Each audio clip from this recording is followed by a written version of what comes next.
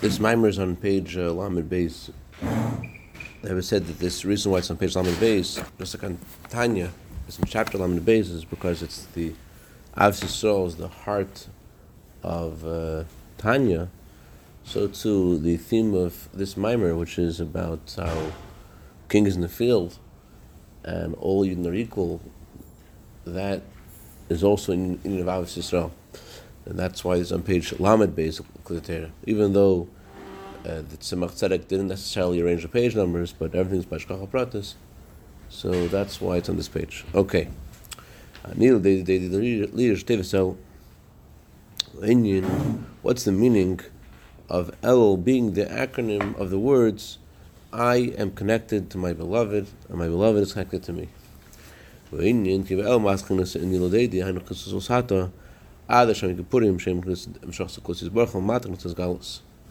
El is when the Jew arouses himself from below, and this continues on his efforts from below, continue on until Rosh Hashanah, when at that time Hashem reveals himself. So he is making an effort from below, without any revelation from on high, until Rosh Hashanah Kippur, when the Eibusher reveals himself. So the pasuk says, morning, his left hand is under my head, and his right hand embraces me. This pasuk is referring to the month of Tishrei. The first half of the pasuk is referring to from Rosh Hashanah and Yom Kippur until Sukkot, and the second half of the pasuk, his right hand embraces me, is referring to the holiday of Sukkot. The left hand is under my head. Hashem's left hand is what we experience from Shoshana to Yom Kippur. That's the inyan of Yira, fear of Hashem. From Shoshana to Yom Kippur, that's a time of the left hand, the level of fear. That's the reason, by the way, that we don't say Hallel Shoshana. It says in the Shulchan Aruch, don't say Hallel because of the time when the time of judgment. That's a time when there's a revelation of God's sovereignty. And that's why we call Hashem HaMelech, referring specifically to the words in Shabbos davening, HaMelech Amrim Bamvadi. We don't just say that the king sits, the king who sits. We say the king sits, indicating the immediacy of the statement. We're not talking about a king who sits, but the king is sitting on a chair, which is Ram Nisa, and the Machzer famously says how I think it was a Baron of Kalin, which is point of davening. He would think about the words of the Gemara. Gemara says a story about a Roman emperor who was appointed, and as soon as he's appointed to be king, before he's appointed to be king, Rabbi Yochanan Zakkai already addressed him as the emperor, and he said to him in classic Roman emperor logic, if I'm the emperor, you just have been appointed as emperor, if I'm the emperor, where have you been till now? How come you haven't called me emperor till now? So Rabbi Klin thought to himself, he got this part of davening, HaMelech of the Eibishter is the king, how come we haven't been there till now? So it's true, the Eibishter is the king all the time, but the revelation of Hashem as a king is on Rosh Hashanah. And that's why then specifically we call him, when you say something with your lips, you express it in a revealed way, so that's the time when we call Hashem HaMelech. Mashiach will come, it says we'll call Hashem Adonai, we'll pronounce Hashem, Yud Kei Vav Kei. Now Hashem's name is written one way, it's read a different way. Why do we read a different way? Because although the Eibishter is Yud Kei Vav Kei, although the Eibishter is infinite, but what's revealed in this world is Hashem's humility. Hashem contracts his life. So we call Hashem Adonai. So on Shoshana we call Hashem HaMelech because that's when there's revelation. That's when it's felt how Hashem is the king. By the way, the Machshir adds a few words over there. The Alter writes, if that's a Barnei Kalin we used to say, imagine what we should be feeling. Okay, we're 5 lines down in the Maimer. It says that your sovereignty is a sovereignty of all the worlds. Pirush.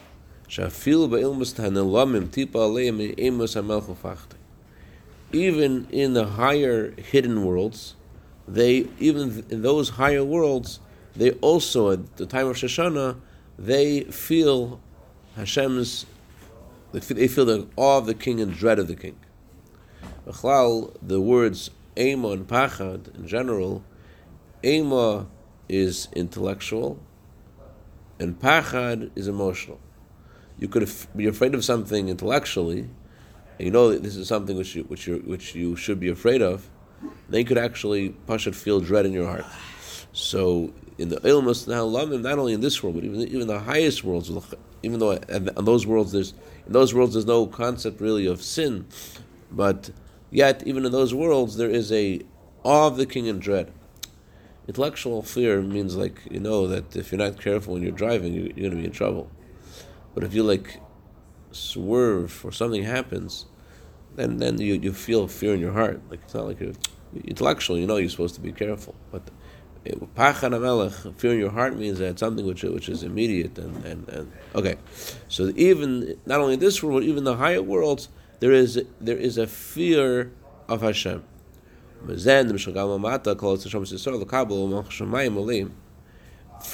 the revelation of Hashem's sovereignty that's happening in the higher worlds, that trickles down here on all neshamis. That's why all neshamis feel this need to accept upon themselves the yoke of heaven. And not only does a Jew feel this on Rosh Hashanah, that he feels like, I should accept upon myself the yoke of heaven, which again, he's feeling that because that's what's happening in the higher worlds. But more than that, this has an impact on the rest of the year. The Jewish calendar is made in such a way that every yontif is not just a nice experience, but it's the nutrients that your neshama needs for the entire year. Every yontif gives your neshama something for the whole year. Pesach gives us a munah, and Shoshana gives us the Indian of acceptance of Hashem's sovereignty. Yiras Hashem. The idea of devoting yourself to Hashem's sovereignty. So through the revelation of Hashem on Rosh Hashanah, that brings a Jew the whole year to have Yiras Hashem. A fear of Hashem, a love for Hashem, is not something which is just planted in man's heart by itself, with the man's own strength.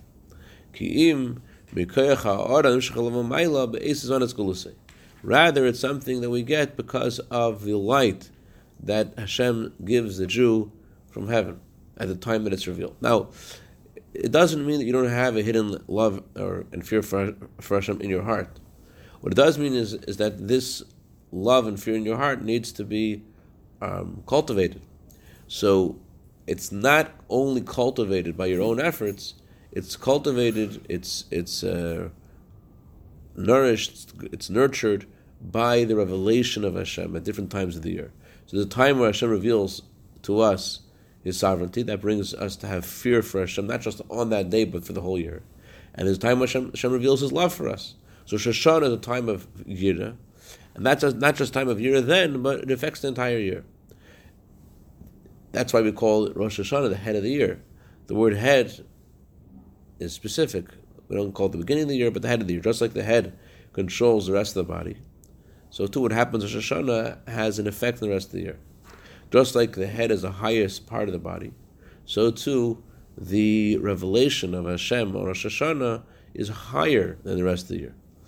And just like the head gives energy to the rest of the body, so too the godly flow that happens on that day is a source of all divine energy of the whole year. So, in our mind, the aspect of head of the year that's relevant is that the head guides the rest of the body. So the revelation of Hashem Rosh Hashanah is something that guides the rest of the year. So Rosh Hashanah is a time when my beloved comes to me. It's interesting that we're using the word beloved, right? Because we're talking about Hashem revealing Himself as our King, which evokes fear in our hearts. Yet we're still calling this doidili, my beloved is to me. Chassidus talks about how Rosh Hashanah is not just a time of fear, but there's a great simcha incarnating the King. One of the reasons we blow shofar is because when you incarnate a king, there's great joy. You blow trumpets. So blowing the shofar is like blowing the trumpets to incarnate Hashem. It's with simcha. So it's taka melech, taka it's the king, taka it's there's a sense of fear, but this is v'gilu barada. A Jew rejoices in his fear. It's not just fear. It's v'deidili. It's my beloved is my king. So it's not only fear. This is something that the Chassidim are. The Rebbe writes, a Chassidim, what's unique about them is even when they accept upon themselves Hashem's sovereignty, which is seemingly the idea of fear, by Chassidim it's with simcha.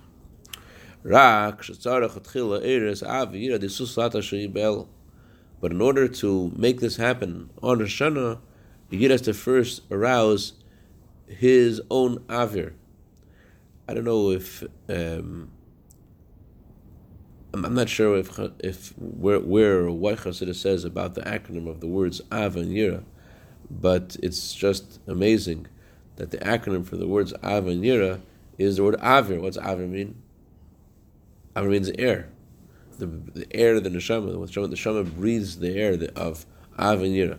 So in order to have the Av and Yira of Shoshana, you have to first arouse that by yourself with your own efforts and arouse it from below in El. It's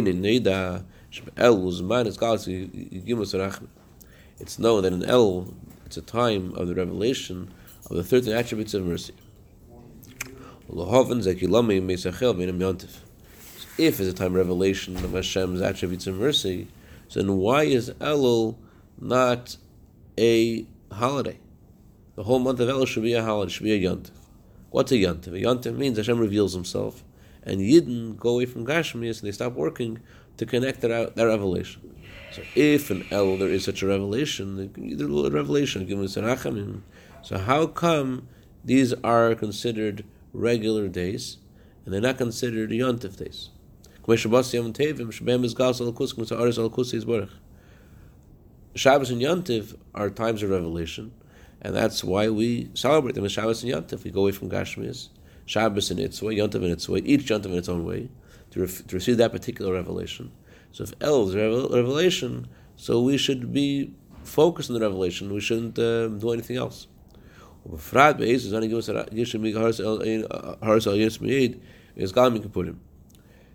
You might think it's because revelation in Elul is a mediocre revelation. You might think it's a lower kind of revelation. But the Alter says, no, what's revealed in Elul? You'll give me Sarachim, 39 attributes of mercy, which are so lofty, that is the unique character of Yom Kippur. Yom Kippur is described in the Kabbalah as the day when there is revelation of the 13 attributes of mercy. So we're not talking about a lower kind of revelation. We're talking about an incredibly high revelation. And yet there certainly must be a difference between Yom Kippur and El, and how come El is not a Yontif? So to answer this question, the Alter Rebbe gives the mashal of the king in the field. So the Rebbe once said that every mashal of Chassidus, everything in Chassidus has its source in Nigel too, because it's one Torah. Torah is a soul and body. Where is the source of king in the field in Halacha and Gemara? So the source of this is from the Tur. The Tur says that it's a minhag to blow the shofar in Elul to arouse fear for Hashem. So the idea of a minhag versus a halacha is it's something that you're doing by yourself. It's not, you're not obligated to do it. So you have the same king. It's not a different king, it's the same king. And yet you're accepting upon yourself the king's sovereignty because the minhag, through blowing the shofar.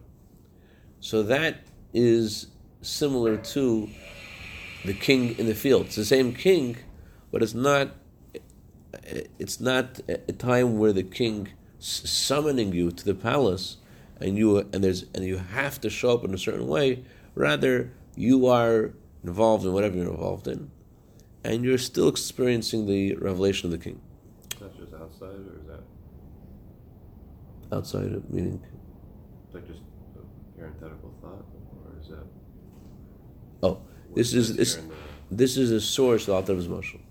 The source of Alter Rebbe's mashal is from the halacha of the Torah. How does Alter Rebbe know this concept of the king being in the field? He gets it from the Torah saying it's a minhag to blow shofar.